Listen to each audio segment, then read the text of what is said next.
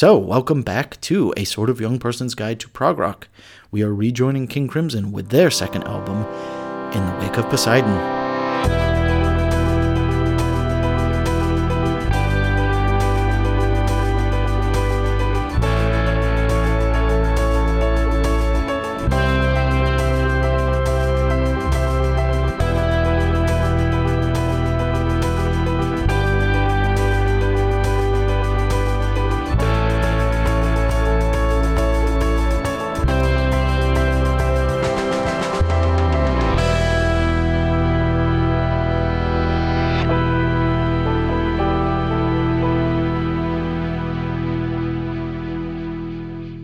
So, King Crimson's debut album did quite well, and they were pretty well received on tour. All was not a bed of roses in the court of the Crimson King, and shortly after the tour, the band completely dissolved. But King Crimson had a name, a growing reputation, and a recording contract.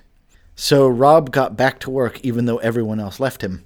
So he and Peter Sinfield wrote a new album based on songs they had knocking around from the first one, which is why basically this album will sound pretty similar. He called Greg Lake back into the studio as a session singer in exchange for a PA system that Greg Lake could take to his new band, Emerson, Lake and Palmer.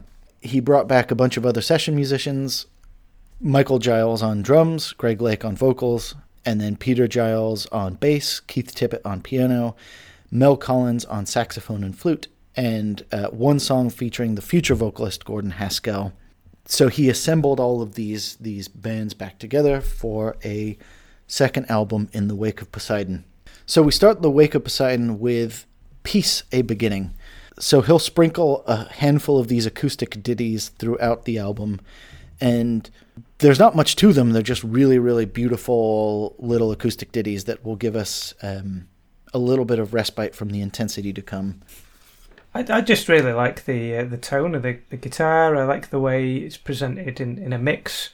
Like I was saying before, when I was listening to it earlier, my my headphone wasn't working properly, and I was just getting the acoustic guitar in my left ear, and it sounded like he was playing duff notes all over the place. And as soon as I got the connection back in, it just fitted in a way that was really interesting. So, you're hearing someone who's got big picture when they're constructing their music, and I think it just goes to show Robert Fripp's confidence in his own abilities. This album, the fact that everything's fallen apart, all the band members are gone, and he's going, well, the last album did really well. People, have given us the rein to do this recording.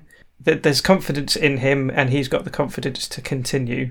There's a factoid in there about the first album, where I think the manager has actually remortgaged the house a little bit in order to pay for some of the recording time. So there's this real belief in these musicians, and then for it to just fall apart like that is tragic. But they're obviously still communicating, because they're coming in and sessioning on this record. But despite all of that, to me it does feel a bit chaotic. It feels like there's fractured relationships here. It's not as cool as the previous album. Yeah, there's some good tracks on here. Cat people, yeah, cat food. Yeah. The sustenance of cat people, obviously is a great track. But even that it sounds reminiscent of other things. It doesn't feel like they're it reminds me of Can't Catch Me by Chuck Berry, which is something that John Lennon ripped off when he was doing Come Together. It feels like their best stuff still isn't really their best stuff. Yeah. I'll go ahead and somewhat concur with that, because this notion of this being somewhat of a remake, I might be in the minority in thinking this is better than In the Court of the Crimson King. Legitimately. And I did not used to feel that way. When I first heard these two, back to back, side by side, whatever you want to call it. I was like, oh no, it's just they just remade the same album again. I'm already bored. This is the same thing, and I've completely changed my feelings about it. Ian, I think you made this comment earlier on, the first album. Robert Fripp doesn't have complete creative control yet, and on this album he does. And I mean, all of the writing credits are mostly him and no one else. But it's surprising how similar the material still is. It's certainly not just a collection of outtakes from the first album, and I actually think it's better. Because the album construction is basically exactly the same. Yeah. So he starts with pictures of a city, which we'll talk about in a second. So that's intense 21st century living. Then Cadence and Cascade, a smooth I Talk to the Wind style ditty. Then we come back for In the Wake of Poseidon, an epic mellotron. I guess Cat Food's kind of a curveball. And then we have Devil's Triangle. Basically just, it is the Court of the Crimson King, but in triangle form. Is that the first sampling? Yeah, they sample themselves. Yeah. So yeah, that is recycling, isn't it? But I think it's the sort of recycling that's good for the environment. Yeah. So I used to just full-heartedly think this was the better album, and I think I personally will just always have a little bit of love for this album on a personal level. I think if you were new to prog, In the Court of the Crimson King's 100% the better album. Like, it's their Dark Side of the Moon. It's just a great album. It goes down smooth. I think if you enjoyed that, you can just do it all again with In the Wake of Poseidon. I think we all had similar journeys on this album. I always thought In the Wake of Poseidon was my favorite King Crimson album. But listening to them back to back, I 100% picked up on this being a remake following the same structure. But I think for me personally, I think the highs are better. Right? I think In the Wake of Poseidon, the titular track, is probably my favorite King Crimson song. And it's one of my all-time favorite prog rock songs. I really enjoyed the Cadence and Cascade. I love that transition. I just like Epitaph. However, on the low side, Pictures of a City, I'll just tell you what I wrote down in my notes. Loud, neighbors might complain. And then Cat Food is by far my least favorite song. I hate that song. So I think In the Court is consistently more enjoyable, but this reaches higher highs to me. But they are very similar. Yeah. I mean, we're coming into a world where there's going to be a lot more jazz. Like, we're seeing where King Crimson's about to go. We're on that train. We're strapped in. We bought the ticket. And here we go. Pictures of a City. The first song on the album. How do we all feel about it? Brian's right. It is loud. The neighbors might complain, and I'm all for it. I think it's an even if we're just going for pure jazz freakouts. I think this one's even more focused than 21st Century Schizoid Man. Greg's vocals are even better, and it's funny because lyrically it even kind of follows a similar format. It really starts to feel like they're aping themselves, but I think it works. I think it works even better, and the riff is even more fun as far as when the horn section comes in. It's a great song. Yeah, I like the guitar's really good in this one. It's some rare usage of the fuzz. It's not just used as an effect like it often is in this time. It's like it's used to bring out the harmonic elements of the guitar. He's playing it like it's an instrument, and I think these sort of early fuzz boxes that you're getting, like I was saying, from where he's based in London, going down to Denmark Street, these handmade little boxes of joy that I love so much. He's playing on some really good examples that even today people are sought after those devices. Yeah, it sounds good. I like it. And he's paired it here with a saxophone. This is harsh stuff. Yeah, and believe it or not, when people were first using fuzz pedals, that's what they were trying to recreate. It's a horn section. And this is what I mean about Fripp using it like an instrument. At this time, when people are first using it, they're using it to fill in the parts where the horns may be.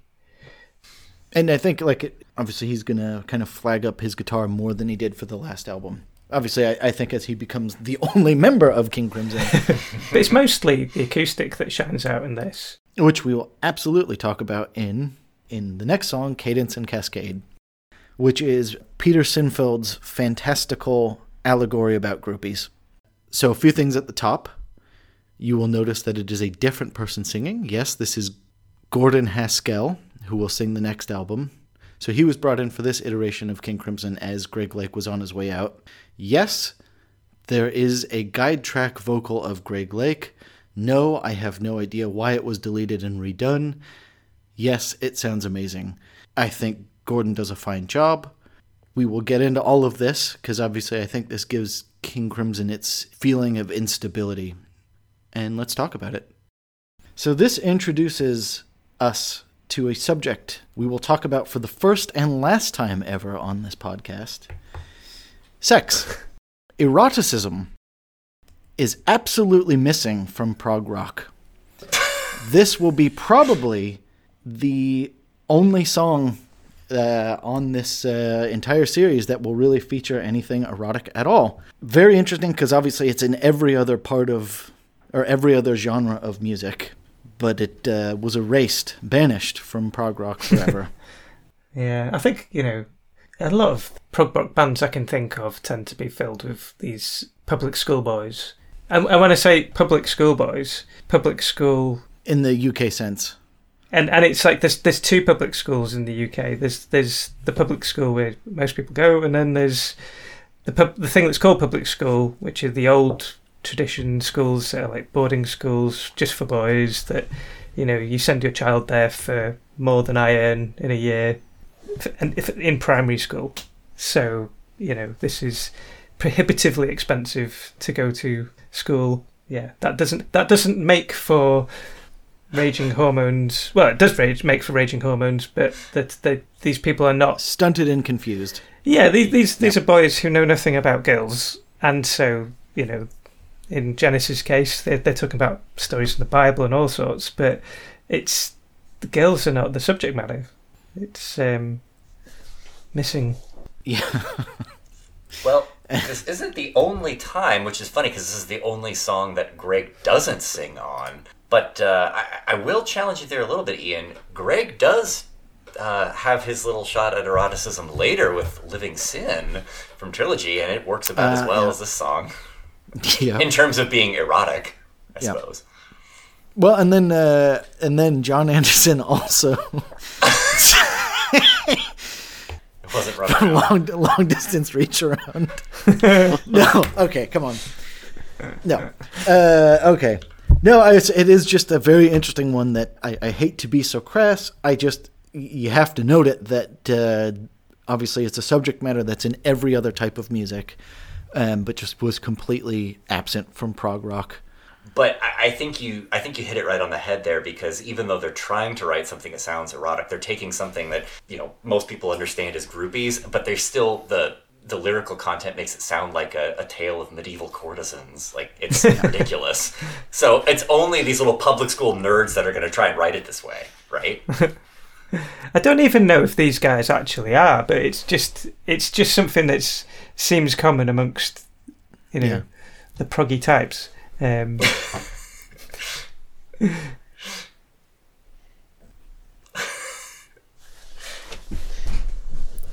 got a Bill Bruford quote I've been sitting on in regards to women and their interest in prog rock, and quote, women, quote, generally and rather stubbornly stayed away.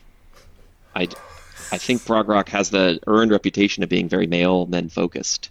The musicians themselves, the fans. I mean, do you think like they were jealous of like Led Zeppelin? Because I think they would have been a big band at this, or they're a popular band at this point. I actually genuinely don't think there would have been a difference between people into them and Led Zeppelin in a general sense. I think later when prog got real prog, I mean, at this point they're all just club acts. Also, you've got Greg Lake fronting this for their first tour. It's as good as Jim Morrison. Still, can you imagine taking a date? Go on. We always have in our heads when you listen to this sort of stuff that it's later. Yeah. Like this is still 69, isn't it? Yeah, it's still 69. Like proper touring and stuff is still not quite figured out yet. There's people aren't playing in big venues. I don't know what it's like, how easy it is to actually go and see these bands, but it's early doors still. Well, there's something that, Brian, you were hitting on there a second ago, and what the audience must have looked like, or what we think they looked like.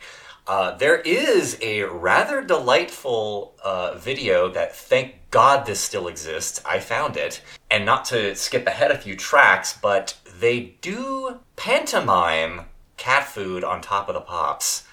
So if you can imagine the smiley glad hand host and people dancing to this. Tap dancing, no less. This actually happens, and they're miming their way through your favorite song on top of the pops. It's surreal. It's fantastic. You have to see it. Wow. I assume it's their only performance on top of the pops. Oh, yes. Yeah. They were not asked to return. Only band to get a lifetime ban. Oh. Okay, so, as we all noted, someone else is singing this song. And it's Gordon Haskell, who is Robert Fripp's friend from way back in the day. And he needed someone to just sing the song because Greg Lake had already left by this point. So he asks his old friend Gordon to come and sing on the song. So Gordon was an R&B enthusiast, but I was like, yep, I'll do a solid for my buddy, and sang this song, which I think he did a very good job. But he will be their singer for the next album and hate every single second of all of it.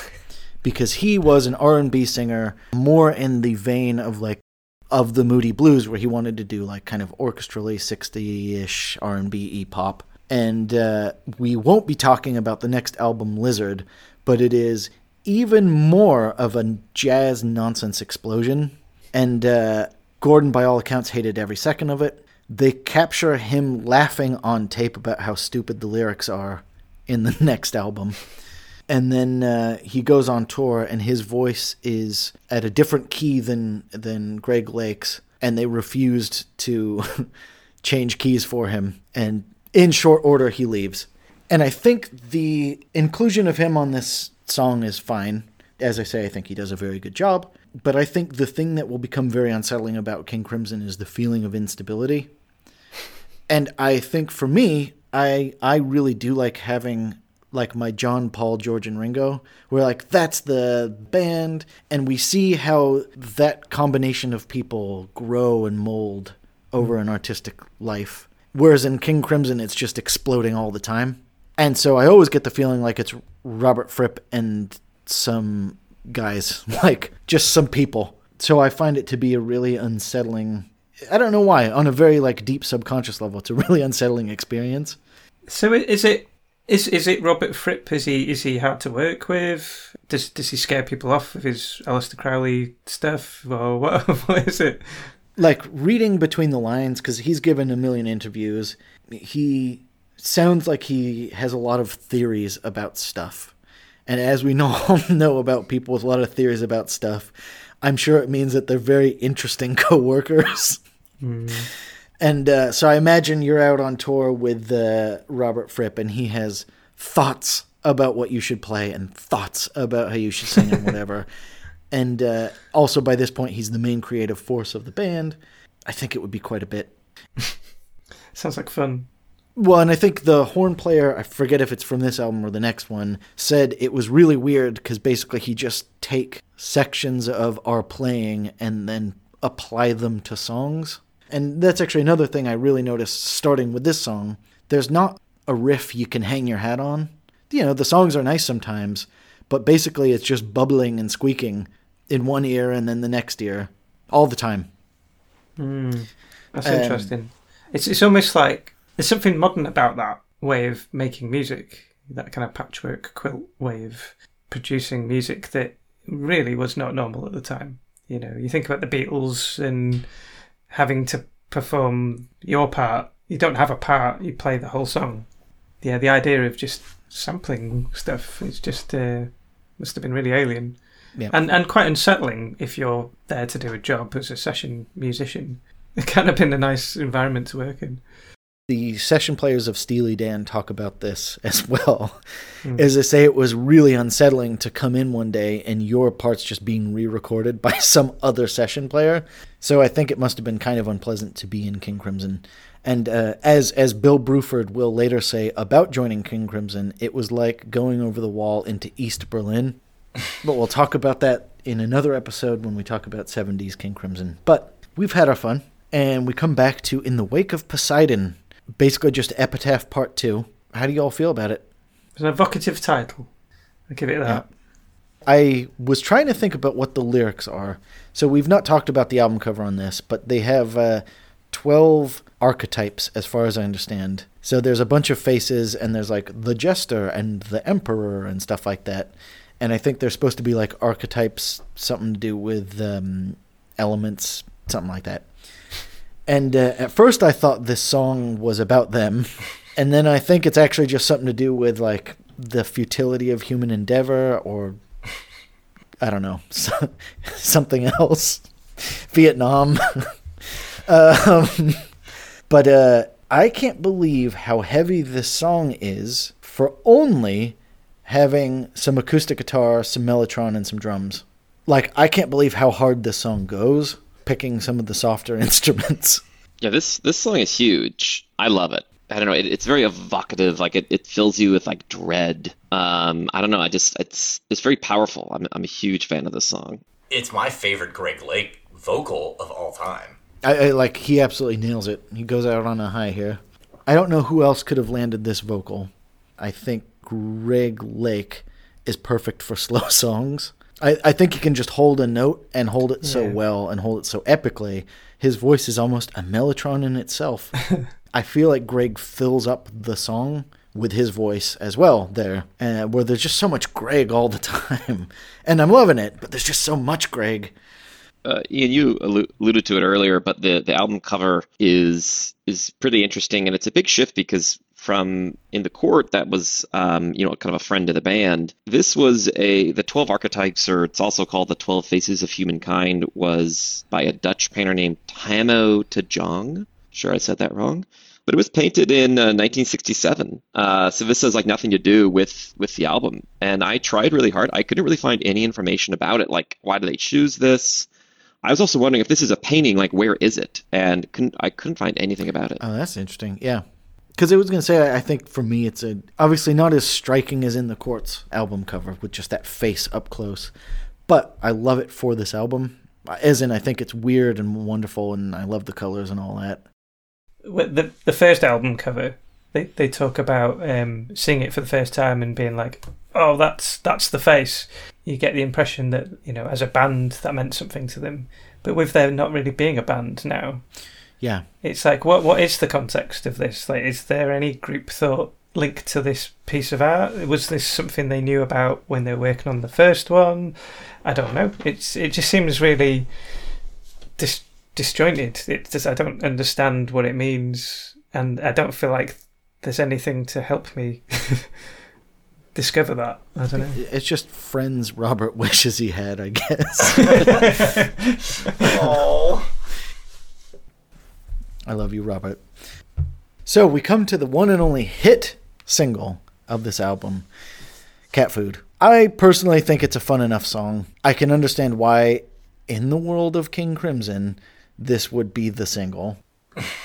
As Gordon Haskell said of Keith Tippett's piano playing on the song, it just sounds like a cat's walking on the piano. To which Robert Fripp replied, well, Keith actually knows what he's doing. So there's a lot of jazz on this song. A lot of stuff going on here. It's a very busy song. My read on it is like they're a robot that listened to a Beatles song and then failed to actually process it.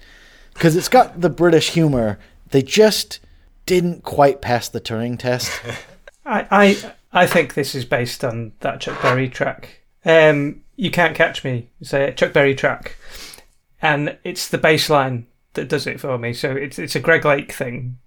I think he's picked up on that track. And it's the same song that John Lennon uses for Come Together. So it's like So it's interesting that you said it sounds like a Beatles track that's not quite a Beatles track, and it's. I don't know if that's correct or if that's where he's got his influence. It's just what I hear when I listen to that song. I actually really love the sound of that bass line. It's really good. I was going to say I actually find it to be a really fun song in the way that many Beatles songs are fun. The backstory, just real quick to this, is that they were all on the tour bus, hopped up on methamphetamines, and decided to write a humorous song about processed foods, which is where the song comes from, which perhaps explains why it's a pretty disjointed affair. I was going to ask, I mean, humor in music seems to be a pretty British thing. I can't imagine that like, I think American music is too self-serious, or maybe Americans are too self-serious or too earnest to ever get funny. And like, this is, in their way, they're trying to be funny.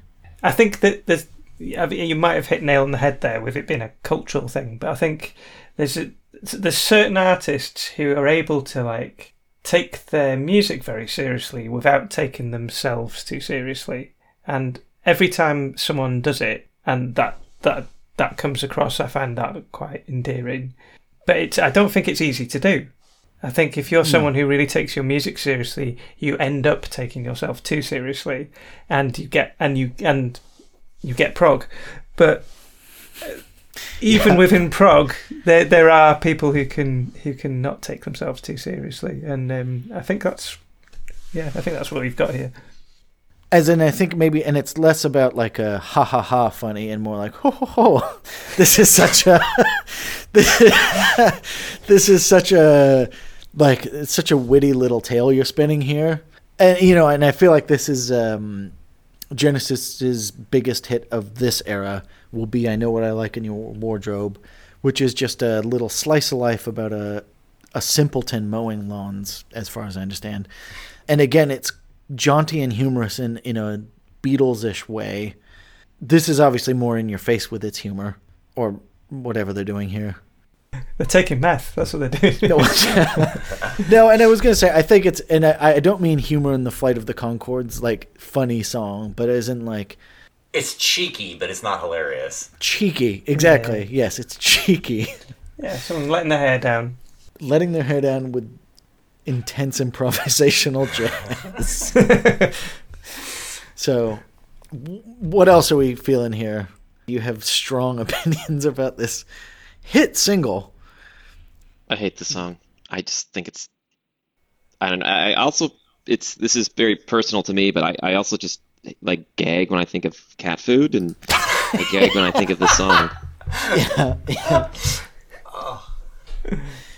So if they just simply changed the lyrics a little bit, would you like it better? No, because the comment earlier about a cat walking on the keyboard is also kind of how I feel. Like it's just like, I don't know. It's funny. Meth. It's not meth, because I think they'd be too hyped up. They'd be just like doing keyboard solos and mellotron solos. Well, I don't think they recorded it on meth. Yeah. Imagine that though. Oh, well, that might be more interesting, like an 18-minute like mellotron solo or something. That could be kind of fun. Yeah, so you say no to the subject, no to the song. Yeah. I mean, I'm done even talking about it. I'm over it. That's fine. Fair enough. Visceral response to that song there. Talk about Elton John's song about paninis later. So, more to your taste. I heard somewhere that Elton John was somehow involved with this, but Fripp was not cool with it. Yep, a young Elton John was going to be tapped to be the vocalist, but then he went off to become Elton John. What a different world we would have lived in. Yep. Imagine prog Elton. Oh my god. I mean, he could have done it. Well, oh yeah. Yeah, he could have done it. He's got a wonderful voice, and I think it actually has the same quality as Greg Lake's, kind of full and epic-y, and he's got a pretty good range. But obviously, he goes on to produce lots of his own music, and I can't imagine being a hired singer for Robert Fripp. Like, ugh. I have said to skip the Devil's Triangle. Did anyone have a strong desire to talk about it? No. Good. Not really. I mean, It's the most forgettable of all the songs on the first two albums. But they do sample themselves on it, which is interesting. I don't know how easy that is to do with the the tape technology they had at the time. It probably was difficult to make this track. To produce this with only the experience of producing one over album beforehand is interesting. I wouldn't have gone to that trouble personally. Just because they could doesn't mean they should. They should. Yeah. I think the only backstory to this is they would play Gustav Holst's song Mars live, and then they just couldn't get the rights for it in the studio. So they're just like, we'll basically just make it, but weird. So that's it. That's why it's included. Incorporating the classics is very, prog rock. Like I think there's I didn't catch it, but apparently there's a riff from Oklahoma in Moonchild.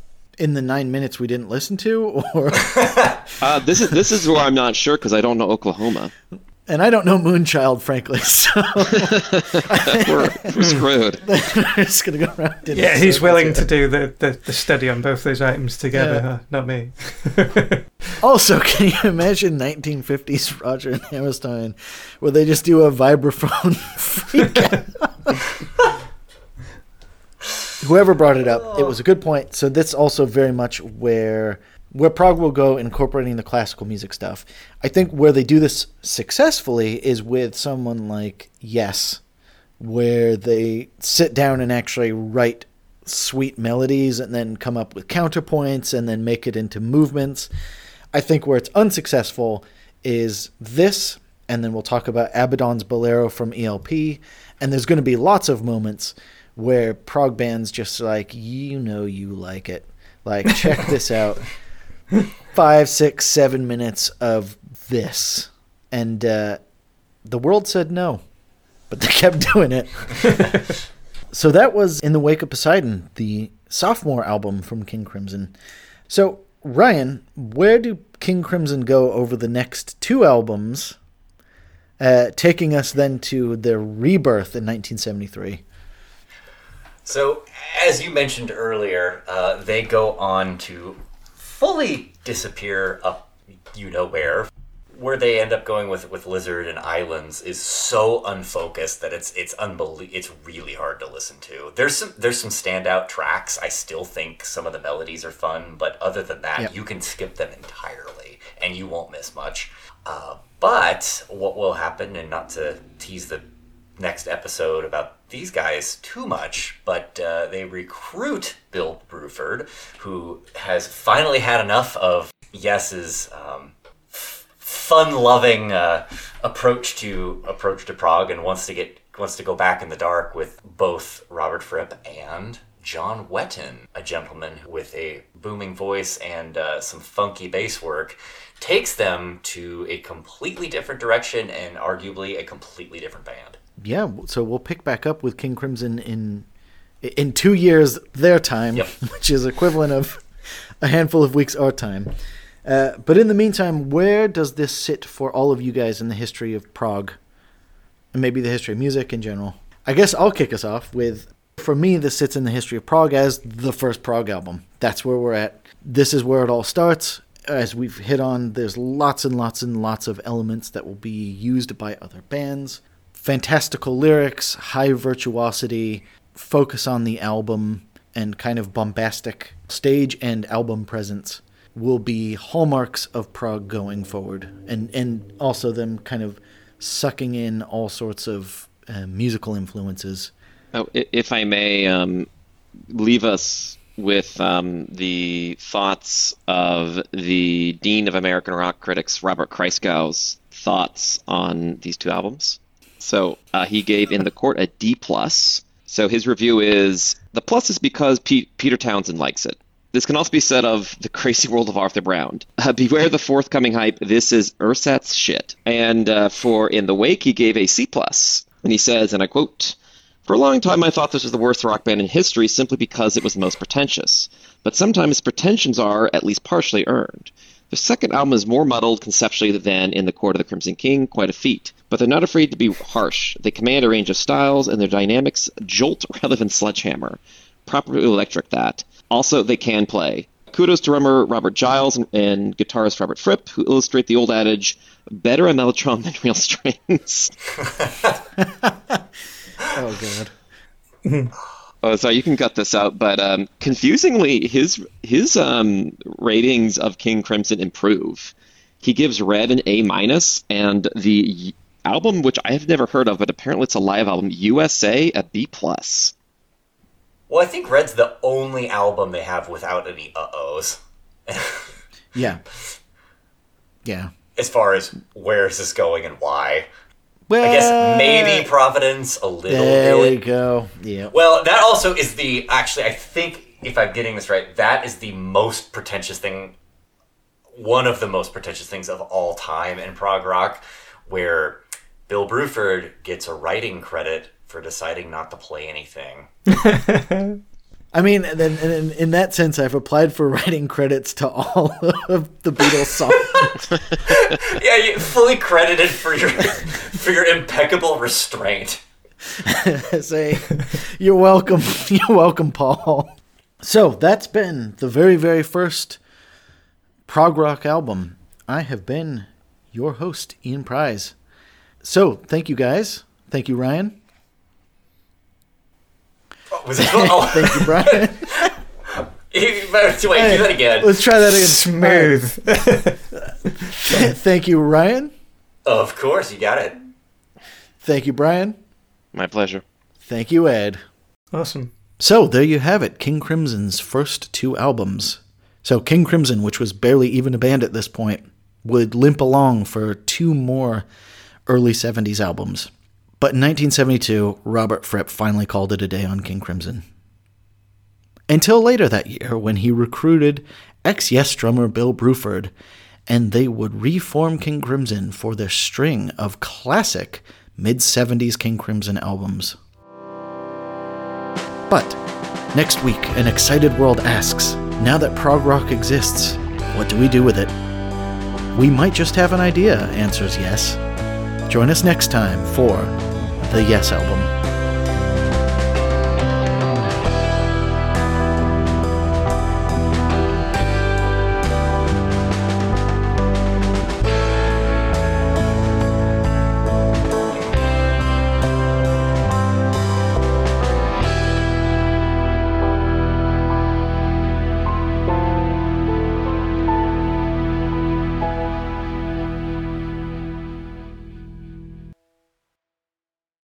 I've just saved the file name as King Ed, which I enjoy.